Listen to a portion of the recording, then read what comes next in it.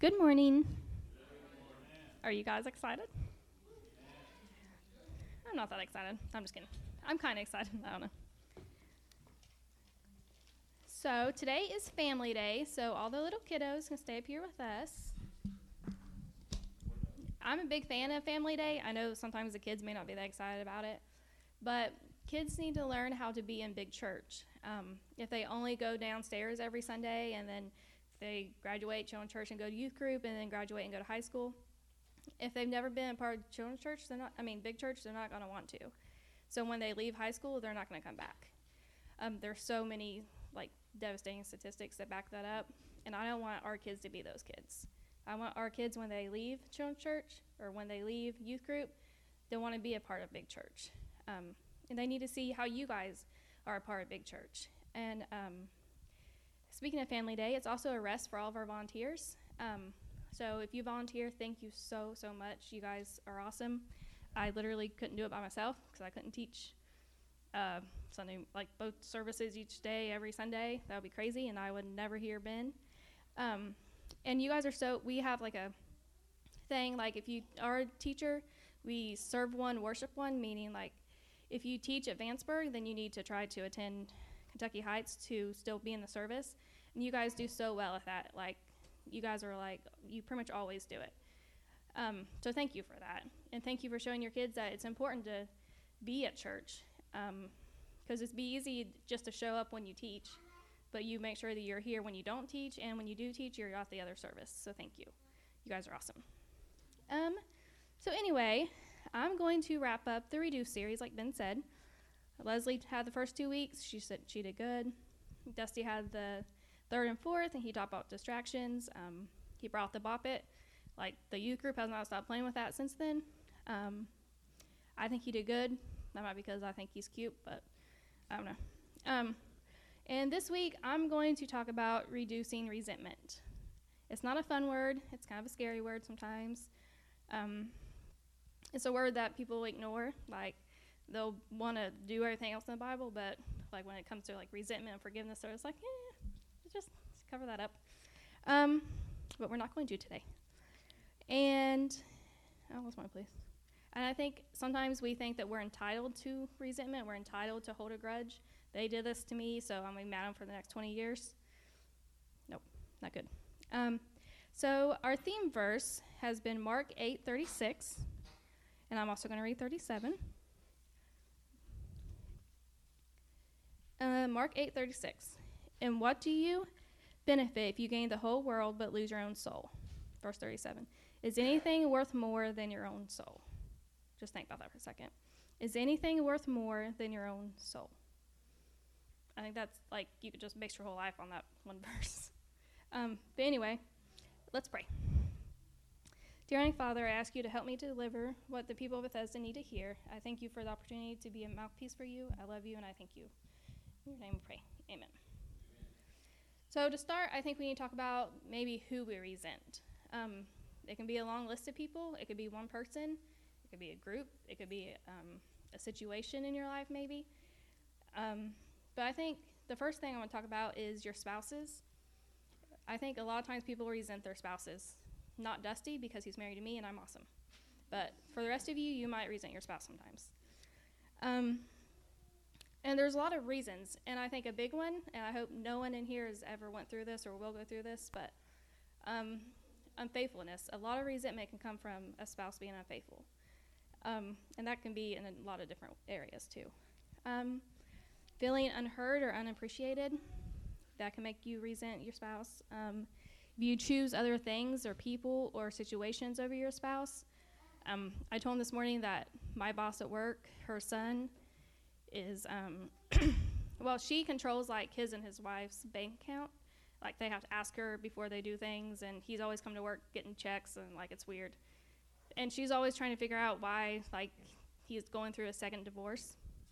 I don't know if it has anything to do with his mom controlling everything, but I think I could cause some issues. But, so there's a lot of things that can cause resentment in a marriage, and sometimes maybe you don't even realize it, but if, you get in a little spat today, but, in the back of your mind, you're still thinking about something that happened maybe, 2 months ago, you're still holding that in. And I used to be really, really bad about that. Sometimes I still do, but typically I'm okay. But I think it happens, and a lot of times we don't even realize it. The second thing I want to talk about is family and friends, or maybe like our ex-friends. We can have a lot of resentment towards them. Sometimes friendships don't work, and sometimes friends hurt us. It's happened to me. I know you guys hardly, because I am like a really good friend to have. If I'm not your friend, you want me. But people sometimes they talk bad about us. Sometimes they lie to us. I always say, if you want to be my enemy, to lie to me, because I'm kind of mouthy and I say what I'm thinking usually more than I should. So if I'm saying what I'm thinking, I'm probably not lying to you. So don't lie to me. All my friends, okay? And sometimes your friends just need you when they only want you when they need you. And that can cause a lot of buildup of anger towards them, or resentment, or bitterness. And like I said, sometimes you don't realize it, and a lot of times I don't realize it until I can't sleep. Elizabeth, I know you always talk about, like, Ryan sleeps all the time. Like, we are the same. Like, I sleep all the time. It's my favorite thing ever to do. Ever. Always. Dusty always jokes and says that it's my default setting, so if I'm not, like, talking or moving, I'm probably asleep. If I try to watch TV, like yesterday, I was trying really hard to watch TV and sit in my recliner. Every time I woke up, I was like, my neck hurt, and then I do it again like 5 minutes later. If I travel, I sleep. You can ask Donna and Greg. We travel with them a lot. I always sleep. I tend to wake up and be scared and scream and scare you in the car, but if I go to my mom's house and we're just sitting there's something about my mom's house. I always fall asleep. Like, I'll just be sitting there and I'll fall asleep. It's weird. But when I can't sleep, then I know that maybe God's checking me on something. I'm not talking about, like, maybe you just toss and turn, you didn't sleep well. I mean, like, I don't sleep for, like, 2 or 3 nights. And then I know I have to start praying, because I'm probably going to have to apologize to somebody or forgive somebody. And usually I'm praying, okay, let me know who I need to forgive, but don't make me apologize. Usually I still have to do both, but so that's how I know. So you need to make sure that when God's telling you that maybe you need to let go of something, or maybe he's trying to let you know that you're holding on to something you need to let go of, let him. I let him because I want to go to sleep. I think we also have resentment sometimes towards our bosses, or maybe our work, or our work environment. I used to work at Walmart. I had a lot of resentment for Walmart. Sometimes your bosses can make you feel like nothing you do is good enough. Sometimes you get passed over for a promotion you know you deserve, or you get denied time that you've earned, or maybe you were supposed to get this raise and you already spent the money, and then they're like, sorry, there's not enough money. That can definitely cause some resentment. And the last one I want to talk about that we have some resentment towards, and probably not the people of Bethesda because you guys rock, but some people have resentment towards God. I know it's hard to believe, but they do. And I think that a big reason for that is loss. And that can be loss of your family. That can be loss of, like, a close family pet. It can be a loss of a job. There's a lot of things. And I think a big part of that also is our lack of understanding of God's ways.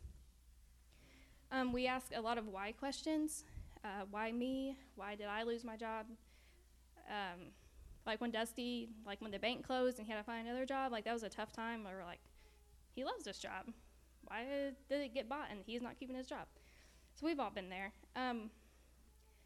Sometimes why don't we have what others have? I told him this morning, like, I would like to have a camper like Leslie has, but she probably also wants her tent back that we borrowed 5 years ago, but we're probably going to use it again, so, there's that. But anyway, I know where it's at. But I think the reason we have resentment towards God sometimes is because life is hard, and it's really unfair, and that's just how it is. Like, I can't change it. I wish I could change it, but it's hard. And I think when life is really hard and becomes really unfair, it's a lot easier to just blame God instead of just trusting him and waiting it out. So instead, we just get angry with him and we just want to hold on to it. And like I said, sometimes you don't even know, but maybe it comes in the form of like, I don't really feel like going to church today. Maybe I don't feel like getting my kids up and dealing with it. There's a lot of ways where that can start showing in your life. So now maybe you've like started to think of maybe that person, maybe you have a person, maybe you have a situation or a group of people you're feeling like that. So how do you deal with it and how do you overcome it? I lost my place. Where am I? Oh, there we are. Okay, so I think the first way that we can deal with it and overcome it is we have to focus on God first. God needs to be our main focus all the time.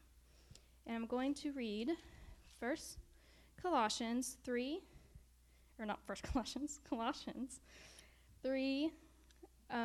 verses 1 and 2. Since you have been raised to a new life with Christ, set your sights on the realities of heaven, where Christ sits on the place of honor at God's right hand. Think about the things of heaven, not the things of earth. So if your main focus is on God and doing what God needs us to do, doing God's work, serving others and stuff, you're not going to have time to think about all the anger you have. Does that make sense? I think it does. Okay. So we always tell youth group what you put in is what you get out. So if you're putting God in, God's going to come out. If you're putting joy in, joy is going to come out.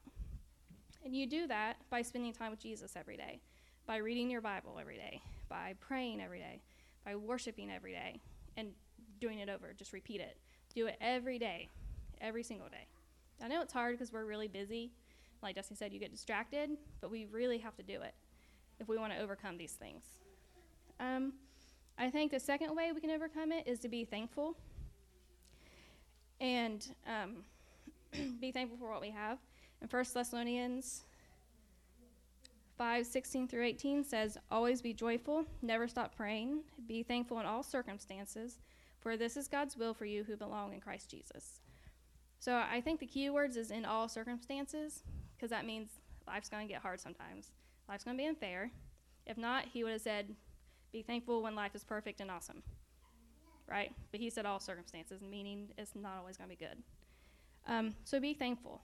My grandma Gracie taught me my whole life until she passed away that every day you should say a prayer that you only thank Jesus for the things you have. And it sounds really easy, but it's not. You start, like it's easy to begin, you're like, thank you for this day, and thank you for my life, and thank you that I have a home, and oh, by the way, can you maybe help me pay for this home? Like, it's really easy for it to, like, start to creep in. You start asking for things. You start mentioning other things. So just try to just do a prayer. You don't have to do it every day. My grandma Gracie said you should, so you probably should, but just try to do one prayer a day where you just thank Jesus for what you have. And the last way that you can overcome your resentment is the one you guys probably know I was going to say, but you're hoping that since it's me that I would forget and not say it. But it's forgiving those who've hurt you. And I know it's a lot easier to say than it is to do, but we have to. And Mark 11:25 says, but when you are praying, first forgive anyone you are holding a grudge against, so that your Father in heaven will forgive your sins. I mean, I think he's pretty clear that for us to be forgiven, we have to forgive. And I'm going to talk a little bit more about that, but first I just want to talk about like the physical benefits of being able to forgive. I read an article on the John Hopkins website. They're like smart people, so I'm sure what they said is true. And she was a doctor. Okay, so anyway, people who are able to forgive often and people who make it a habit of trying to forgive and not holding on to things, they have a lower risk of heart attack. They have improved cholesterol levels, and their sleep patterns are better, which I'm obviously all about that. They have a reduce in pain, their blood pressure, anxiety, depression, and stress. Overall, they have improved health. I think we all strive to be healthy, and it takes more than just the outside things like working out and eating right. You also have to take care of your inside to be healthy. I also read somewhere else, not on the John Hopkins website, but it said that, and I really liked it because it was talking about unforgiveness, and it was saying that unforgiveness is like a cancer. The longer you let it sit within you, the more toxic it becomes to you. So it slowly starts eating away at you in many different ways. Like a cancer will start one place and it will spread. So will unforgiveness. Okay? So is holding on to this grudge worth your physical health? Is it worth losing your soul? I think those are two really important questions to ask. And I think, like I was talking about, and we read in Mark about Jesus saying you have to forgive so you can be forgiven. He says it a lot of times. So I think, for me, when I read something one place and I read it again and I read it again and it shows up somewhere else, I think God's really trying to tell me something. And I think he's really serious about this. In Colossians 3:13, he says, forgive as the Lord forgave you. In Matthew 6:9-15, which is the Lord's Prayer, the last verse, he says, if you refuse to forgive others, your Father will not forgive you. Luke 17:3-4 says, so watch yourselves. If another believer sins, rebuke that person. Then if there is repentance, forgive. Even if that person wrongs you 7 times a day, and each time turns again and asks forgiveness, you must forgive. I think that's really hard. Maybe you found it in yourself to forgive once, but then they do it again. It gets a little harder, right? Dusty, like, things roll off him pretty easy. He's, like, easygoing. But if you, like, get him once or hurt me, then he's just kind of like, I'm done with you. Like, he's going to be nice to you, but he's just kind of like, I don't need you. But he's working on it. Because like Jesus said, you have to continually forgive. Just like maybe you told a lie earlier this week and you asked forgiveness, it was all good. Maybe you actually told a lie again this morning. Just still going to forgive you. Just like he forgives us, we have to keep continually forgiving. Now, I love rap, okay? It's my favorite genre of music. I know I don't look like it, but I'm a rapper on the inside. I have a gangster heart, okay? And Lecrae is one of my favorite rappers. Darren over here thought it was like a French group, French band. It's not Darren. It's one rapper, and he's not French. Okay? He's really cool. But he has a song called I'll Find You, and I'm not going to rap it, and I'm not going to play it. Don't worry. But this song, it's became really popular, and not just in the Christian world, in the secular as well. Like, it's really, like, it's, like, hitting top charts right now. And I'm just going to read you the first verse because I think it really applies to what we're talking about. And I said read, not rap it. Okay. So if you guys want to go listen to it later, just let me know and I'll tell you what it is. Okay. It says, I'm hanging on by a thread, and all I'm clinging to is prayers. And every breath is like a battle. I feel like I ain't come prepared. You can say ain't if you're a rapper. It's okay. And death's knocking on the front door. Pain's creeping through the back. Fear's crawling through the windows, waiting for him to attack. They say, don't get bitter, get better. I'm working on switching them letters. But tell God I'm going to need a whole lot of hope keeping it together. I'm smiling in everyone's face. I'm crying whenever they leave the room. They don't know the battle I face. They don't understand what I'm going through. I think we've all been there, like you guys are all right now, and most of you are smiling at me. But on the inside, there may be someone in this room that you maybe are holding some resentment towards, or maybe you're bitter towards them, or maybe you're thinking about that person. But on the outside, you're smiling. So we understand that feeling. We know what that's like. So Dusty is going to pass out a Post-it note and a pen, because sometimes at youth group, we do something I like to call interactive worship. And so I would set up stations around the church, and there'll be like a topic. So like one would be resentment, and it would be over here. And I have some of you have joined, like Rachel's been there once for it. It's really cool. Like I'll have a little poster board thing, and I'll say like resentment.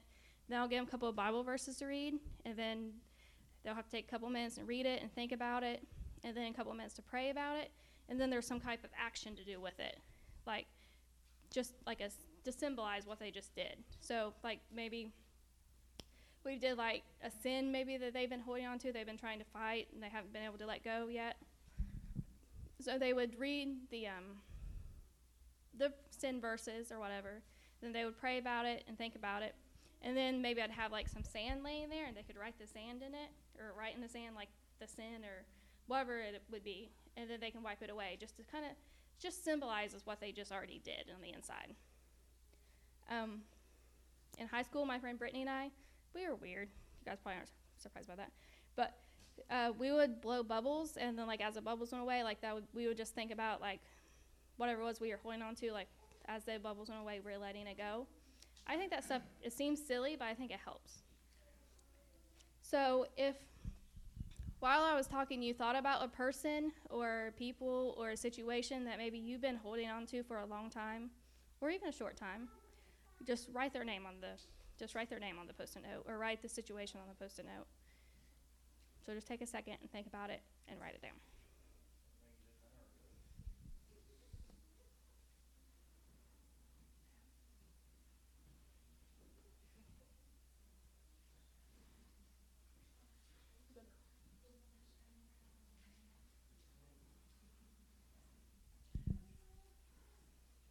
So if everybody would just stand, please.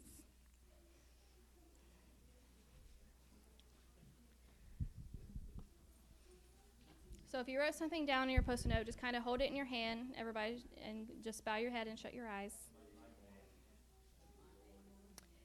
And as Pastor Ben always asks us to do, just ask Holy Spirit, what are you saying to me? Is there someone that I need to forgive? Is there a situation I need to let go of? And if that is you, then you can just say a prayer. It doesn't need to be mine. It can be, but it doesn't have to be. So we're just going to pray. If you have that person, just try to let it go today. Get it out. It's not worth it. So dear Heavenly Father, I come to you this morning asking you to help me forgive this person or these people. I understand I can't do it alone, or is it worth losing my soul? Help me not to just say the word forgiveness, but to live it. I ask you to soften my heart towards this person or people and allow me to love them as you have instructed me. I thank you for allowing me to forgive, and I thank you for your son, Jesus, who died so that I can be forgiven. In your name, amen. So if you wrote a name down and you prayed, rip it up, and on your way out, just toss it, and you're done. And feel good.